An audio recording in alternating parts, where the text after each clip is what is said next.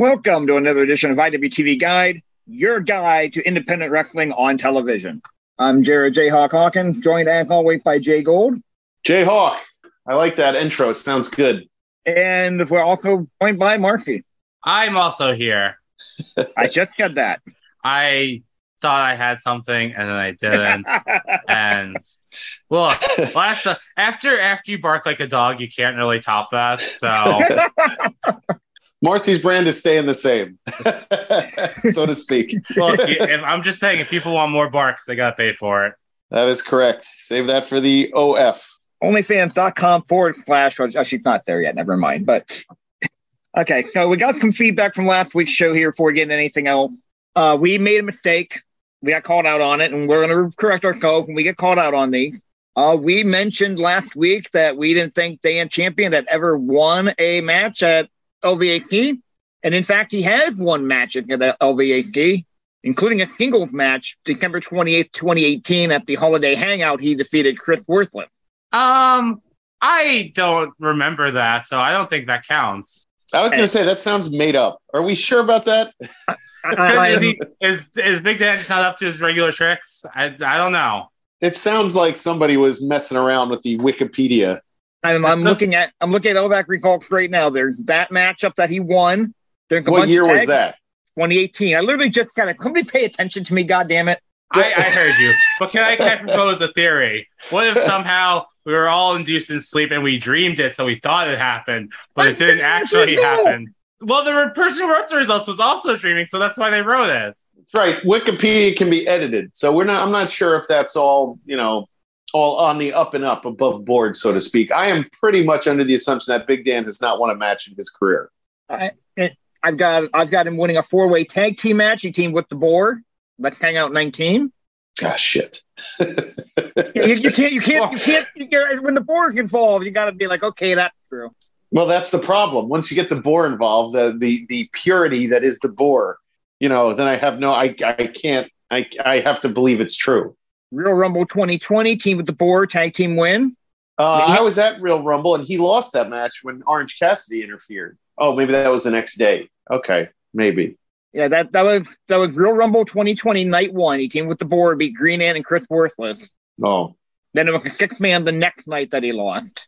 That's correct. I think Alf beat him or something. Do you mean Puff?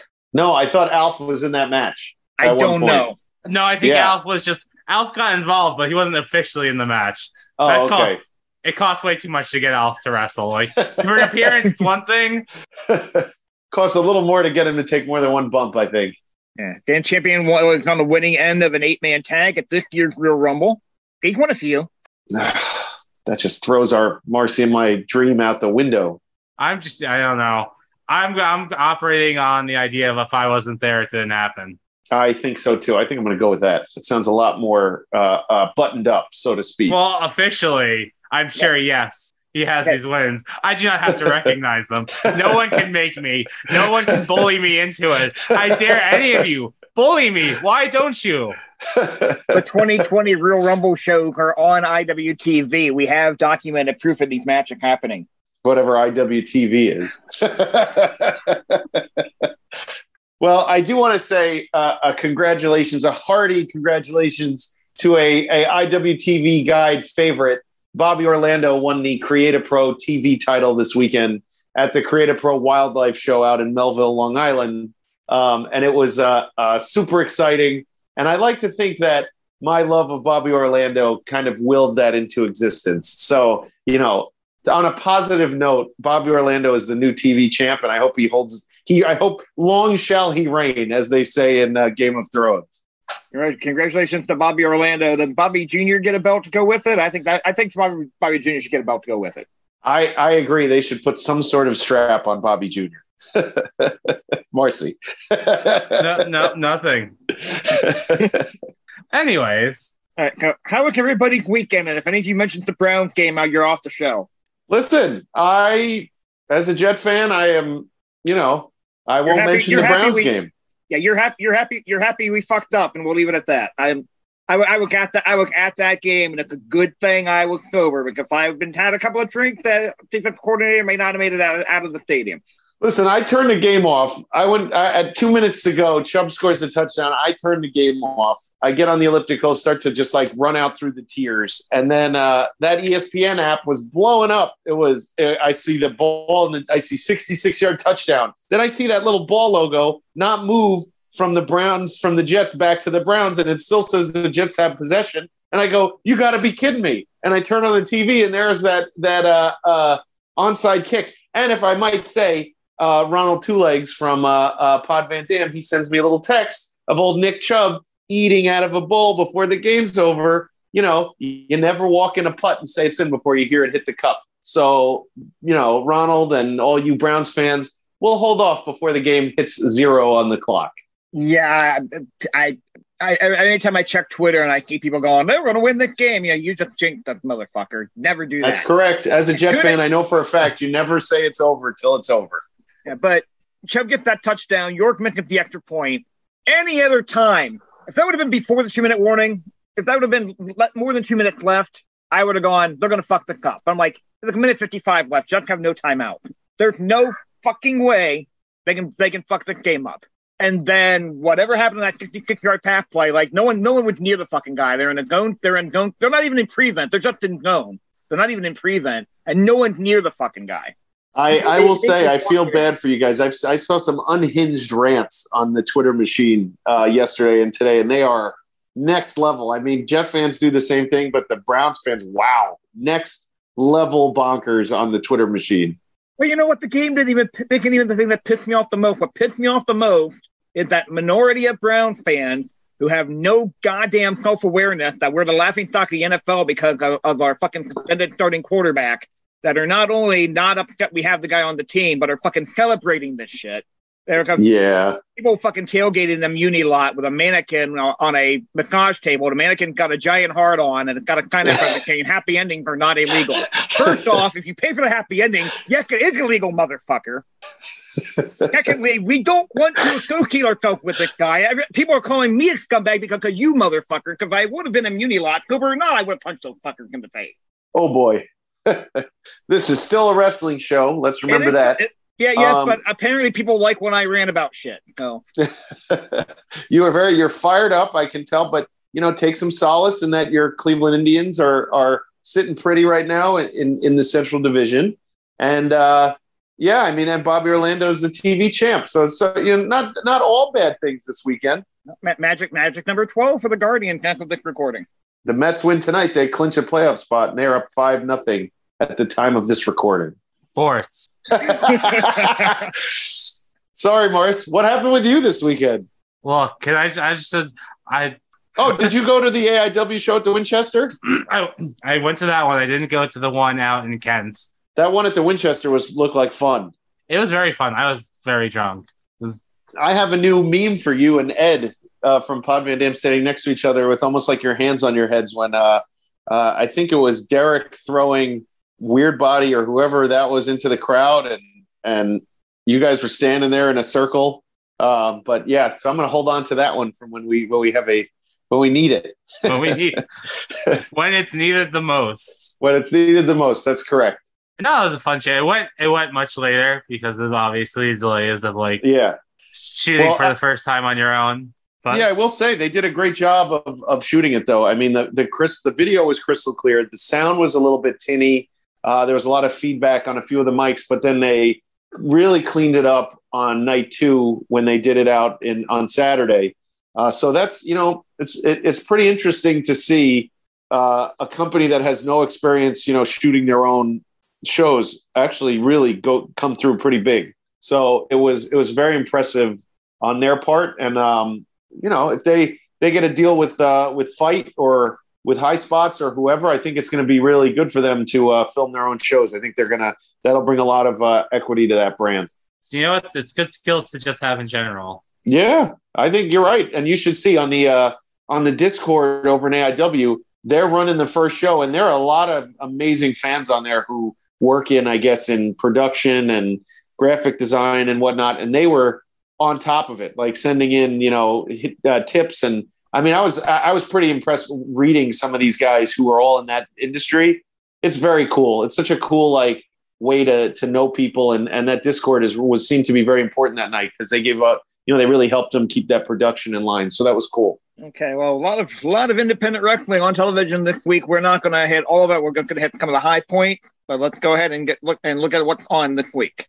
Okay, like I said, I'm not going to hit all the shows here. There, between IWTV, Guide, and Fight, there's like 20 shows airing live this week, plus YouTube and things like that. I'm not going to go over 15 plus shows, all at once here. But hitting some of the highlights, Black Label Pro does have 2 live streams this week. They will both be on Saturday, one at 4 p.m. Central and the other at 7:30 p.m. Central. It is their TurboGrafx 24. So they have 24 guys and girls in that show? That is correct. 12 first-round matches, and then the remainder part of the tournament on that second show. But it's on the same day? On the same day. Oh, that's cool. There will maybe be an hour between shows. Oh, that's cool. That's yeah. So instead of night 1 and night 2, you get like night 1 and night A? Yeah. No, wouldn't that be night A and night B? Or night... No, because it's full. Night 1 and night 1A? They're being referred to as show 1 and show 2. Okay, that works. Yeah. And just some of the first round matches here. Again, I'm not going to go over all of them, but you've got Anthony Henry against David Young. There's a name I haven't heard in a while. David Young. Who's that? Whoa, who's David Young? David Young, the Georgia independent guy. He actually worked some of the really early TNA shows and some of the really early Ring of Honor shows. I've not heard that name in probably about 15 years. I'll have to look that up. That's cool. Okay. Levi Everett against Colby Carino. Joshua Bishop against Sawyer Wreck. Marco Stunt against Big Damo is on this card. Eric Stevens against Brian Keith. That's just some of the first round matches. I love Sawyer Wreck. I love He's the best. Sawyer Wreck. Yes, I love Sawyer Wreck. That's awesome. What a match that's going to be. I think I'm going to have to catch that. Yeah, so that's 4 o'clock Central, 5 o'clock Eastern time. Then the tournament will conclude at 7:30 p.m. Central, 8:30 Eastern. And assigned for that match, including in addition to the ending of that tournament, Calvin Tankman defends the Black Label Pro Championship against Trish Adora on the second show. Have either of you ever been to one of these TurboGrafx or no? I have not. I have not either. I wonder that must be a long day if you're going to sit in on that whole show. I gotta say, it's a sick reference. Yeah, I'm a big fan of the TurboGrafx reference. Oh yeah. What was that game with the guy with the big head, the caveman eating everything? The caveman with the bald melon from TurboGrafx. It was one of their flagship games. Oh, Bonk. Is that it? Bonk's Adventure, right? Yeah, that game was rad. Yeah, that's cool. I'm glad that I like that whole TurboGrafx reference. That was a underrated era of video game consoles, but we're doing wrestling, but still. Okay, you've also got Pro Wrestling Magic with a show on Saturday. Limitless Wrestling has a show on Saturday. West Coast Pro has a show on Saturday. Moving on to Sunday, September 25th. Home Office and I are going to be among those making the trip to Columbus for a big doubleheader. Paradigm Pro presenting Heavy Hitter 4 at 1 o'clock Eastern.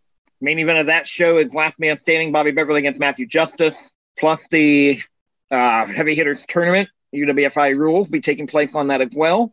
Friend of the show, Gary. Yeah. And then at 5 o'clock Eastern time in the same building, the Ohio Wrestling Alliance presents Good Trouble Volume 4. Main event of that show, Trey Lamar, Jamal King, O'Shea Edwards, Anthony Bennett, and Carly Bravo in a ladder match. Rich Swann against Meyer and Reed on that card. A lot of good matches on that one as well. So it's an exciting weekend. Very exciting weekend in independent wrestling. It's great. And Prestige is running Sunday. Gali Lucha is running Sunday. And all kinds of wrestling on this week. And I didn't hit all the shows there. So if you're aware of your favorite show being on and I didn't mention it, look it up. It's probably there. Shoot us a text on Twitter. We'll see what's going on. We'll see if we can get that answer for you. Slide in those DMs if you think there's a show we should recommend to people to check out. That's right. We have a whole front office over at Home Office who reviews all those DMs. So go ahead and send them. Someone will get to your call or your message. We promise. All right. Anybody have anything else before we get into our review? No, let's do it. The weekly review. In our review this week, we are going to go back into the archive. August 4th, 2012, AIW presents Girls Night Out 7 from Turner Hall in Cleveland, Ohio. I don't think I've ever seen Turner Hall with that few people in it or that well lit, if we're being completely honest. And I have to be honest, I've never seen Turner's Hall I haven't watched a lot of the old Turner's Hall shows, and I have to be honest, it is a interesting venue to look at. I gotta say, aesthetically, as far as like AIW venues go, I gotta put it lower on like the ranking list. I'd put it below Winchester, maybe below the Wrestle Rager place, No Class. Okay, let's say top five before we get into it. Top 5 AIW venues based on aesthetics. I mean, I love the Odeon. That's number 1 for me. I think number 2. Class is number 1 for me. That's a crazy scene. Class definitely could be 2 or 3 for me. Mount Carmel. It was just the vastness of that Mount Carmel. It was very bright. That's why I kind of like the Odeon the best. It kind of gives that old big fight feel. But yeah, I'd say Class. I'd say Odeon. I'd say Mount Carmel. That's definitely top 3. Yeah, that feels about right. That's someone who hasn't been to Mount Carmel, but I've seen enough footage of that sexy tiger. That alone puts it in the top. Yeah, I'm a fan of the Tadmor Shrine and the little camel motif thing they got going on. I think that's 3. That's it, and then 4 and 5 would probably be Winchester and the Tadmor Shrine. Yeah, I think that what gives it for Winchester is that really tight ambiance of like being in a bar watching wrestling. And I think Tadmor always pops me for the carpeted stage that they come out of. I think that's great. Okay, so we're off the DVD release of this show. We start with a bunch of promo. Start with Chet Flecker and Kaki Steffi cutting a promo on their match. And Chet Flecker is like, after you win tonight, I'll take you out. We'll go out to Melt. They got the great sandwich with pulled pork and fantastic. By the way, big fan of Melt. If you're in the Cleveland area, one in Lakewood, one in Independence, like a few other, pretty much nothing but grilled cheese sandwich and great food. They're free plug. But if they would like to pay for us to like, if they can just pay us in sandwiches, we'll take a sandwich. Promote them. Absolutely. If freeze dry it, mail it to me. I will go over home office's head if I have to on that one. Nothing wrong with going out and getting sponsors, Marcy. I don't think home office will have a problem with the revenue stream. If they want to sponsor, we'll do a live remote from there. I'll bring the Roadcast. We'll just record while we're eating their sandwiches. It'll be fantastic. Oh, that would be great. That's a whole nother podcast audience we're gonna appeal to. Yeah, I think the opening, I miss that in a lot of the AIW releases now, is that opening salvo of almost like Saturday Night's Main Event where everybody gets a little interview beforehand. I think that really does set up the show very well. I wonder if they're now filming themselves, if they're going to go back to something like this. That would be cool, actually. That would probably be a good idea because they don't have to go. There's no time limits for them anymore, unless when they go to fight, if they go to high spots, if they go open up their own streaming, I guess, paid service, if they have times, but it doesn't seem like it. So I think now that they're on their own, they could probably put that back in.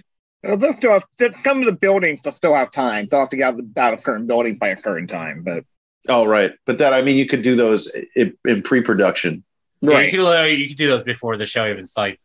Yeah. You don't have to wait for the show to start. All right. Well, while the match is going, everyone else cut promos in the back.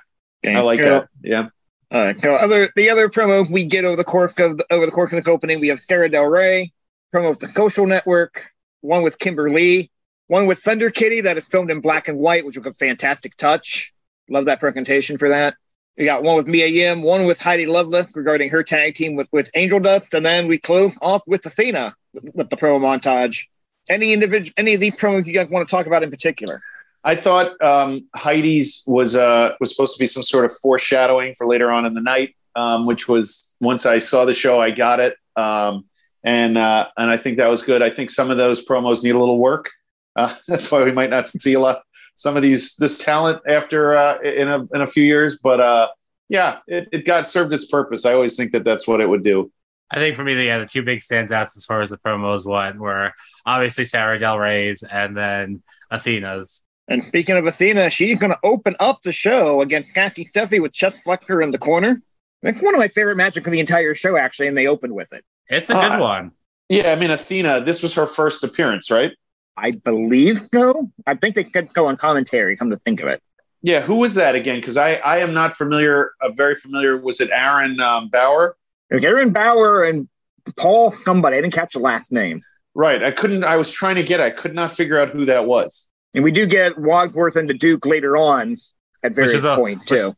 was a welcome change, in my opinion. I couldn't agree more. Match 1 and 2 for sure definitely contains a little of its time pervy commentary that I kind of had to just like cringe through.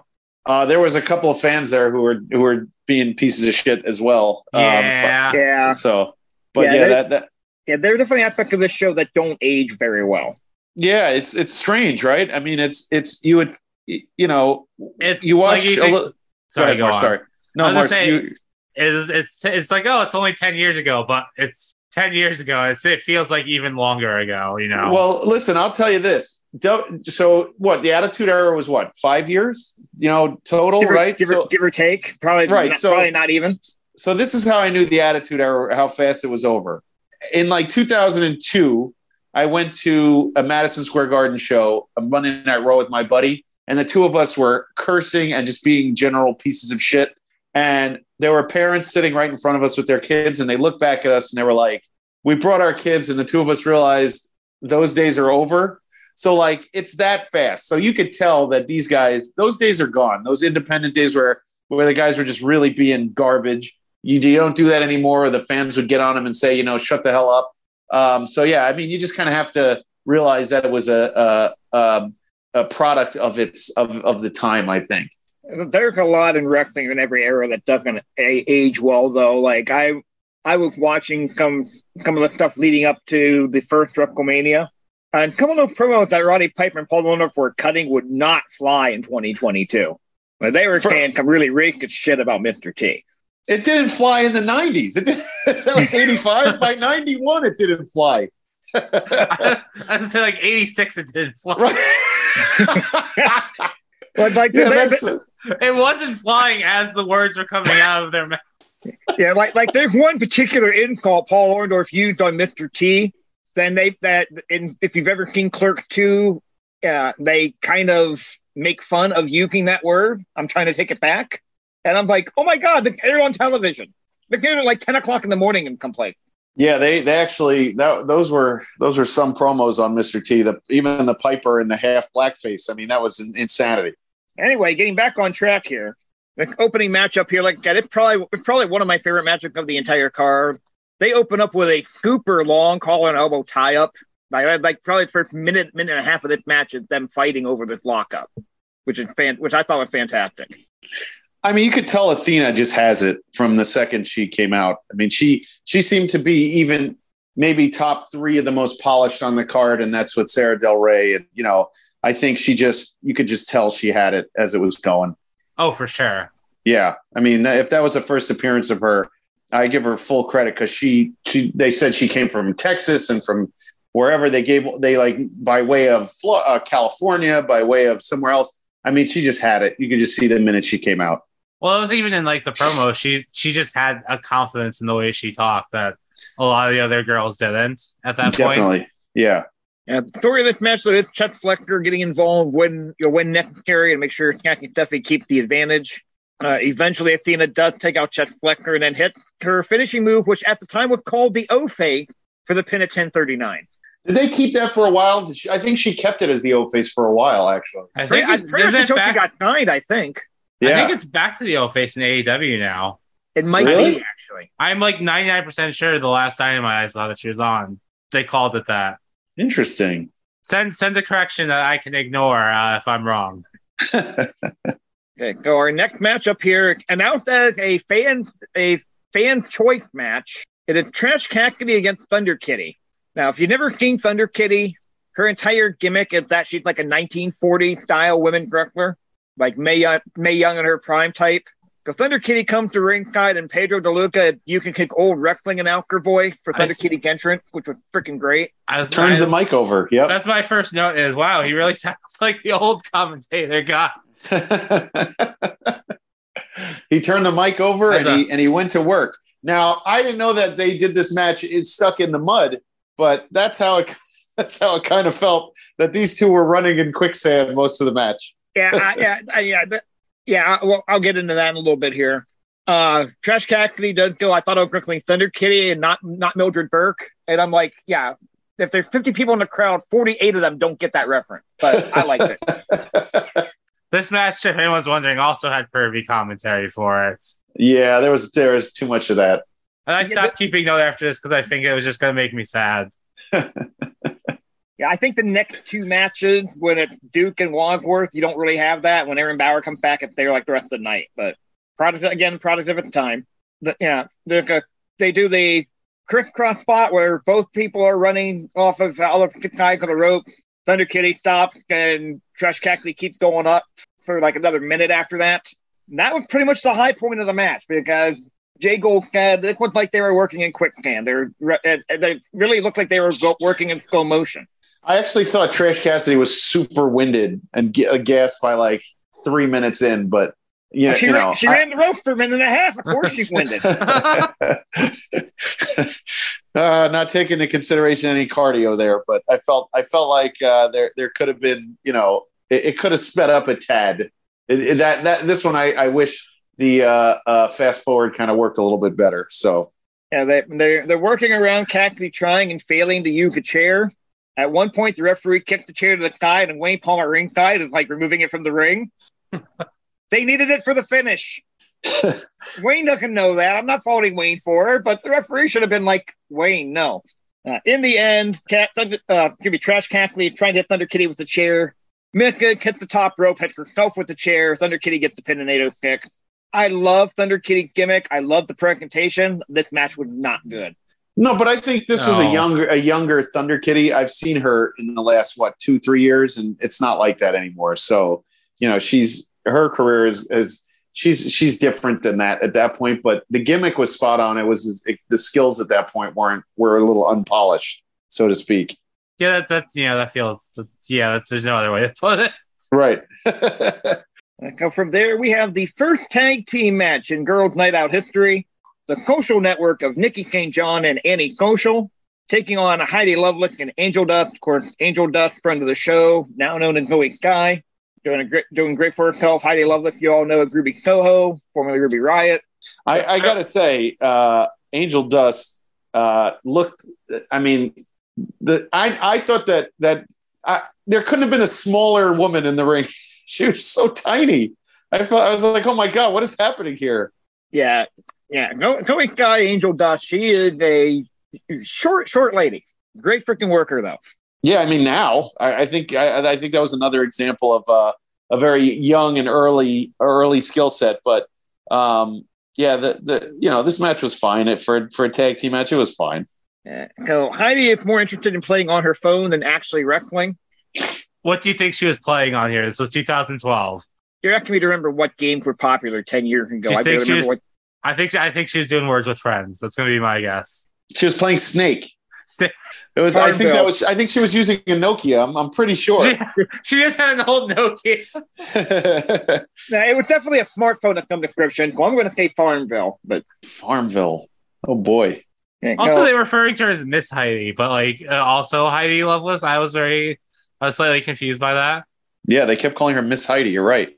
Yeah. So Angel does the fake in peril. She had to cut her for a double down. Then we get the coldest hot tag ever. And by coldest hot tag ever, I mean the Social Network at heel had not even made their tag yet. And Angel Dust had already tagged in Heidi. And she gets like 2 moves in, immediately tags back out. She's like, nope, I'm done. In the confusion, Nikki St. John rolls up Angel Dust for the pin, 647. And to the shock of absolutely nobody, Heidi Lovelace turns on Angel Dust after the match, and we get the beatdown. Well, yeah, she's on the social networks of the time. Of course she's going to join the social network. She was on Friendster. Foreshadowing. It was my understanding she had a Friendster account. In 2012? I think I still had one then. MySpace was still a thing in 2012, so maybe that. Yeah. Go from there, we get Melanie Krug against Kimber Lee. This is a pre-Princess Kimber Lee, pre-tattooed up Kimber Lee. I thought she looked good here. I thought the match was good. I thought Kimber Lee showed that she had talent. I'm assuming this is pre-Chikara, right? I would assume so. I'd have to look it up. Yeah, I think 2012 is pre-Kimber Lee Chikara. But I feel like her time in Chikara was like after the reboots. Yeah, I mean, she was there with Jervis. She was there with Oh, by reboot, I mean the shutdown angle, like in. Yeah, definitely. Yeah, I thought she was there during that. Yeah, Kimberly first appearance in Chicago was September of 2014. King of Trios Night 1, and that was Prince and Kimberly at that point. So yeah, quite a bit before. Well, I thought the match was good. I thought the size advantage, Melanie Cruz was big, bigger than her. I thought Melanie Cruz was good. Whatever happened to her? I've never heard hide nor hair of her after this is the first I've seen of her. She's still wrestling. Not on TV. Let me take that. She last match I've got for her was October 15th of last year. Oh, okay. But I mean, up until last year, she's still been going. So that's almost another 10 years. Yeah, well, she was in AEW at the beginning. She was Mel. She was running around with Brandy Rhodes. Oh, really? Yeah. Oh, okay. Yeah, Coach. Yeah, Coach. Hasn't been that long that she was. Yeah, I don't want to say big, but she was like lower card there too, but like national. Right. I know the company that Billy Corgan was running in Chicago in the early mid 2000s. She worked for him too at that point. That's where I first saw her. I forget what the name of that company was off the top of my head. I'm blanking on it too. I know what you're talking about though. Yeah, the match is fine. The simple story is, Melanie Cruz as a taller woman trying to use her size to her advantage. Kimberly quicker, trying to use her speed to her advantage. Finishes Cruz making a leg drop off the top and Kimberly getting a roll up for the pin in NATO 1. Now that is 2 roll ups back to back. Usually you want to avoid that, but I don't know how in depth they were trying to think of the booking for these shows and well beyond who goes over. So, right. I think these early Girls' Night Out were kind of exhibitions almost. I don't know if the outcomes really mattered that much in some of these matches. This is the first one that they talked about in commentary. They had like a points system. Right. But I think in general, some of the matches were they brought up a point system. I mean, did you ever hear of the point system again? I mean, we could watch the next one and the next one of the Girls' Night Outs, and I don't think I ever heard of it again. But that might just be me not knowing enough about these series of shows. Yeah, I don't remember. I vaguely remember them entering the rating system, but I don't remember Right. I don't remember the particulars of it. Right. Resistance Pro Wrestling. That's the company I was thinking of that Billy Corgan was involved with. Oh. Resistance Pro. And that was right around this time. That was 2012. Okay, go from there. We have the Pondo Rules match. Cranky Mary Dobkin against Little Naughty. Cranky Mary Dobkin at one point was a thing with Pondo, which explains the Pondo rule, even though Pondo's not on the show. And basically, it's anything go, fall count anywhere. They could have just called a fall count anywhere match and would have been the same thing. And if I could say, I love that my image when I used to collect Pro Wrestling Illustrated and all my magazines, Crazy Mary Dobson was always bleeding. Always. Every picture of her, she was always bleeding. Yeah. So they bumped out Thumbtack like 90 seconds in. Oh, that's my notes. Hell yeah, Thumbtacks, and then later, and even more Thumbtacks. But there's something we got to talk about these Thumbtacks that really perplexed me. Why were some of these Thumbtacks just in like Tupperware containers? Were they all Thumbtacks though, like of real tacks? Because there was so much. I thought they were like dumping gold sand on each other at one point. Because she went for the splash and the finish and covered her in Thumbtacks. I didn't see any Thumbtacks in any stomachs or anything. They're the gold-plated ones. I don't know. They do mental damage. Mental and emotional damage. I was going to say they do emotional damage. Emotional damage. But why were they in Tupperware? Pondo would do that. Sure, that's what he would do. Who's fucking storing your Thumbtacks in Tupperware? Why would they be stored in bags? I mean, who cares how they're stored? It seems excessive is all I'm saying. I'm going to go yes with Marcy, who puts Thumbtacks in Tupperware. That feels more like meticulous. Very, very, very calculated, so to speak.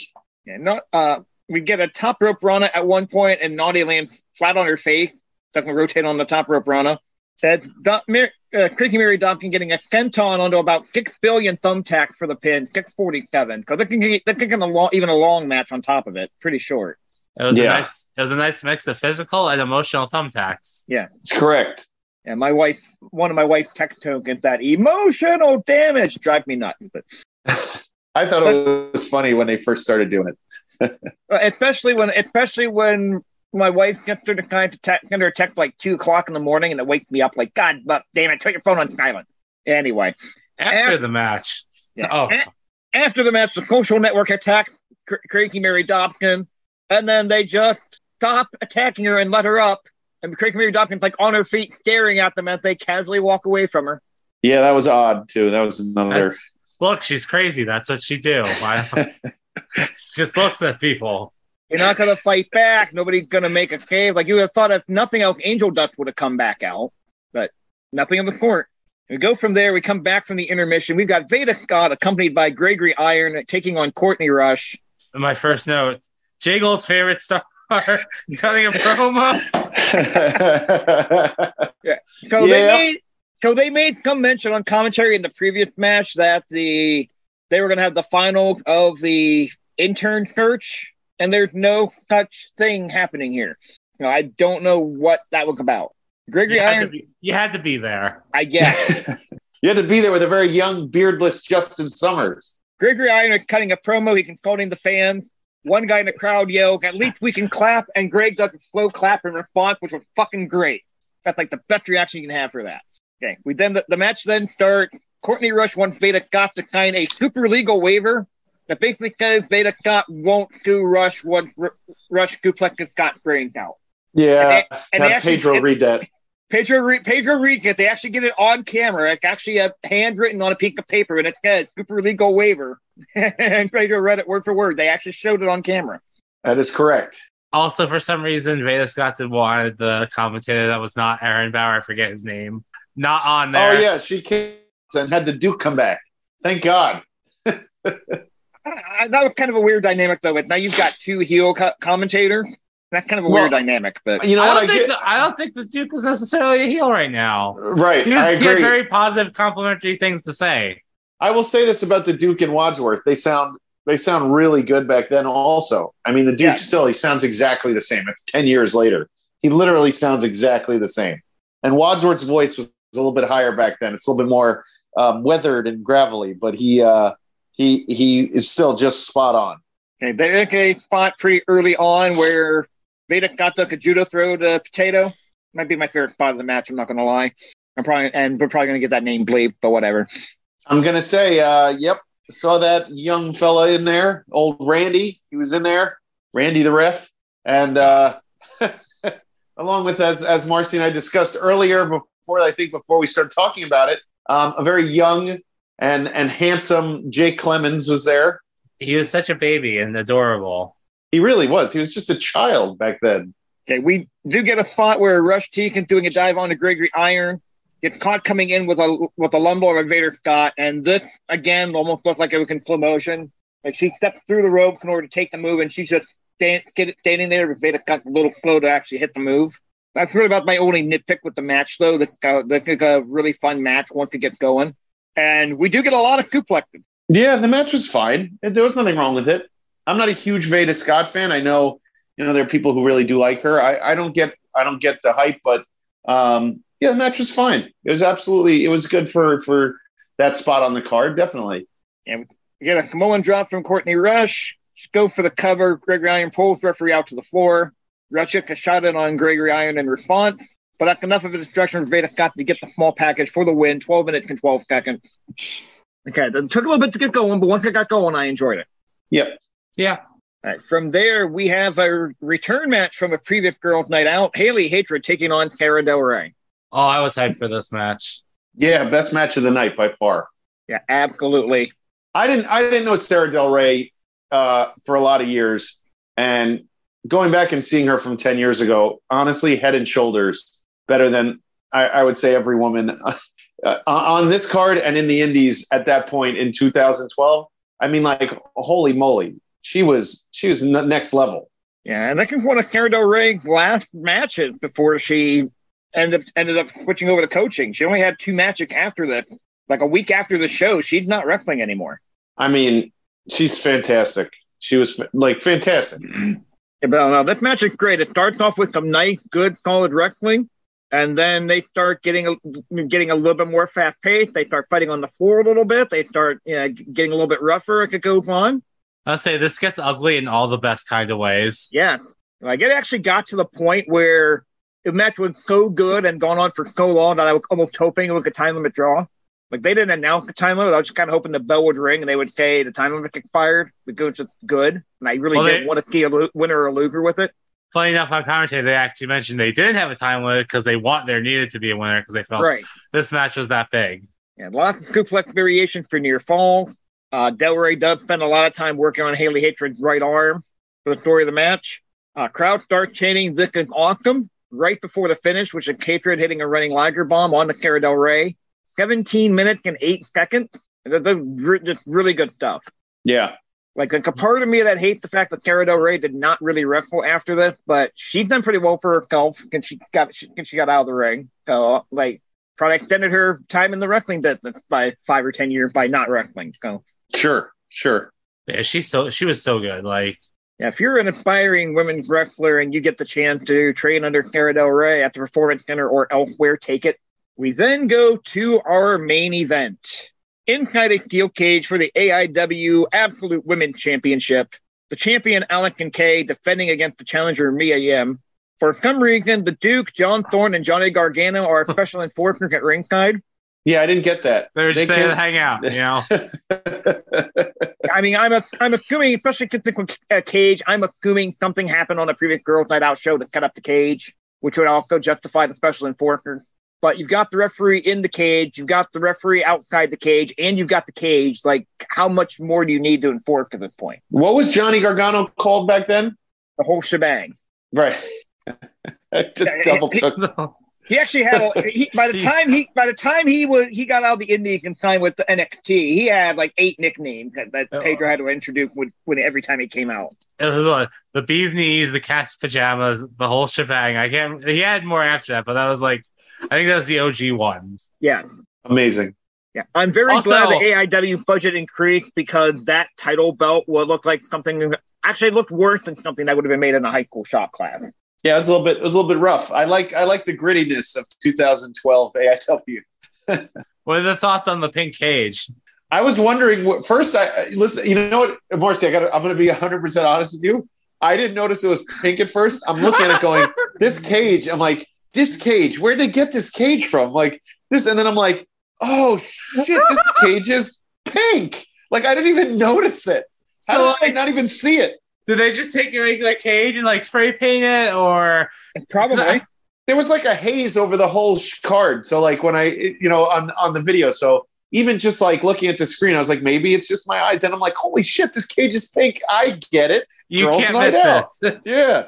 Yeah, it's the girl color. Yeah. It was a little too on the nose. Yeah. It was both a very nice touch and really distracting at the same time. It was distracting. It was hard to watch. Like if you look similar, like the WWE when they do that stupid red cage, impossible to like keep your eyes focused, like where the talent is. And especially with the pink being very close to skin color, and to some of the gear color, it really is a distracting, like just like this distracting film over everything with that pink cage. They picked like the brightest pink you could. They didn't do like one of like a muted, like almost like a hot pink type of thing. Apparently, there was enough space in Turner's Hall to do a cage, but you can't do one in the Odeon or in the Shriners or wherever else. Tadmore. Do it in the Winchester. Only 3 sides. You use the wall as the 4th side at the Winchester. It becomes a Hell in a Cell just because of how short that roof is. The real story is John Thorne would have to rent a steel cage to do a cage match, and I don't think it's worth the expense depending on where you're going with it. But you're telling me Pedro can't build a cage for them? That guy can do everything. Fuck it, do it at Class next year. It's outside. Get a cage for an outdoor show. Yeah, fake is not the issue. I'm telling you, fake is not the issue with why they don't do cage matches that often. I'm sure it's expensive. I'm sure. Let's all start. We'll start like a GoFundMe for an AIW cage. I can guarantee you it costs a lot more to have a steel cage than it does to have a ring bell. Well, yeah. I don't know if that's true. That sounds right. A bell is just a bell. True. A cage is at least 4 sides. You're telling me you can't YouTube a cage onto a show? YouTube a bell. How would it be like a CGI cage? Exactly. You CGI it around the ring on YouTube for people. Was that in like the budget for when AIW got their own gear? They got a green screen. Right. They have someone who's gonna do some CGI for them. Now I want another peek of Go for Broke with a green screen for promo. That's not a green screen for promos. A Go for Broke where you have a green screen for a cage, and then you think they're in a cage as they're filming. Good thing I know John Thorne. Looking at it, he'd be like, "What the fuck are these guys talking about?" That's what he looks like when I talk to him most times when I see him. He's like, "What are you fucking talking about?" All right, go pinfall, commission, or escape from the cage to win. And Allysin Kay is doing everything she can to get out of the cage, and it's not working. At one point, she is hanging upside down from the top of the cage, and the announcers are telling how dangerous it is. And instead of Mia Yim doing anything, trying to get out the door or trying to do some damage, she's like standing there, like play slapping her, like do something. Yeah, I mean, it wasn't the most tidy steel cage match, but it was good. Allysin Kay eventually freed herself from that and hit a high cross body. They end up fighting back to the top of the cage again, and from the top of the cage, Allysin Kay locked in a triangle choke. She's hanging upside down from the top of the cage and on the outside of the cage, gets the tap out at the 15-minute mark to retain the title. Yeah, that was such like a sick visual. So the rest of the match really doesn't matter. You get that visual at the end. That's all you need. Yeah. Like honestly, that was the best finish to a cage match I've seen in a long time. That might be a top 5 all-time steel cage match finish. That was great. It was very cool, especially in 2012 to see women do that. That's very progressive as far as skill set goes and things like that. I mean, it was great. I thought that was a cool looking visual, even though what Allysin Kay could have done was just let go and fall into the bottom and escape the cage. But I'll take the tap out. That works. Yeah, I was honestly expecting Mia Yim to be able to fight out of it and Allysin Kay just to fall to the floor for the win. I really was expecting that to be the finish. The tap out was a nice surprise. Right. And hindsight being 2020, I'm glad we got the tap out instead of the fall, but the fall would have been scary and crap. Especially in that building. That floor had to be just solid to land on. They don't make those hardwood floors like they used to. They used to make them to last, Marcy. Built to last. Tell me about it, Grandpa. Why did I get a Judd song in my head all of a sudden? Anyway, for the 3 people that are going to get that reference. All right, overall thoughts of the show. Thumbs up, thumbs down, thumbs in the middle. I'm going to say thumbs up. I enjoyed my first foray into Girls Night Out because I have not watched full episodes of Girls Night Out. Kind of nostalgic and kind of different seeing AIW in that setting. So that was cool. So definitely a thumbs up. Yeah, a thumbs up. Like at least, especially for the last 2 matches alone. Mm-hmm. Like especially that Sarah Del Rey Heli Hatred matches. That was like that match to me made the show. Yeah, I'm going to go a slight thumbs up. And honestly, it's the last 2 matches that are making it a thumbs up. And I think I probably even would have gone thumbs in the middle had Sarah Del Rey and Heli Hatred not been as good as it was. Like there's good stuff. There's good stuff on this show, but there goes a lot of stuff that just either didn't age well, like the commentary, or some of the stuff was too short to mean anything, that kind of thing. But overall, I'll give it a thumbs up. Yeah, you get the gist of it. You and I think looking at it from lenses that we look at it now, knowing what AIW is and what they try to do. I wouldn't some of that stuff. Yes, is a product of its time, and I kind of just it kind of just rolls. You just either turn the sound down or fast forward. So, all right, with that, let's go ahead and start wrapping things up. Mark, do you have anything to plug? Yes, you can find me on Twitter and Instagram at eGirlFemboy, boy spelled BOI. You can find me on Twitch, twitch.tv/eGirlFemboy, which if you're listening to this on Wednesday before 8 o'clock, we'll have a live recording of X-Over with special guest Austin from If You Catch My Grift, and we'll be talking about Batman and Robin. Yes. I still have not watched the movie. I'm watching it tomorrow. I'm kind of dreading it, but I'm kind of also excited. Love it. It's great. It's so bad. It's so bad. Nipples on the bat suit. That's more. Every suit needs more nipples. All right, you can follow me on Twitter at RefJayhawk, Instagram at Jayhawk1539, twitch.tv/RefJayhawk for all your WWE 2K22 streaming needs. Actually got a couple of Epic Coke on my 1984 Universe Cup this weekend. Had some fun with that. I'm upset in running that. And if you want to see me in person, I'm not working the show, but I will be in Columbus for that Paradigm Pro OWA doubleheader. So if you see me, come and say hi. It won't be hard to find me. I'll be having some kind of IWTV gear on, IWTV guide gear on. So okay, and I will be. You can find me on Twitter at jgold12. Tomorrow I will be in the office. Please rate, review, and subscribe wherever you listen to us. Don't forget about the merch store over at Brainbuster Tees. Give a listen to our podcast friends, Wrestling Cheers, Pod Van Dam, the super fantastic podcast. If you catch my grip, the A Show at Odds with Wrestling, X Over with our own Marcy. The card is going to change. Go and check out our other friends, the official graphic designer of IWTV Guide, JCP Designs, pwponderings.com, Time Capsule Toys, Toy Hio, Big Starks brand, Set Tab Photo, Smokin' Jay's Barbecue, the best barbecue in Ohio, and Kayfabe Collectibles, the Florida office. That's all I got for this week. Hope everyone's going to have a great week. Thanks, Jay Hawk. And at the late great Bobby the Brain Heenan 110. Hawaii's the 50th state? I thought it was covered with Guam. Have a good night. Have a good night, everybody. Support independent wrestling. See ya. Bye.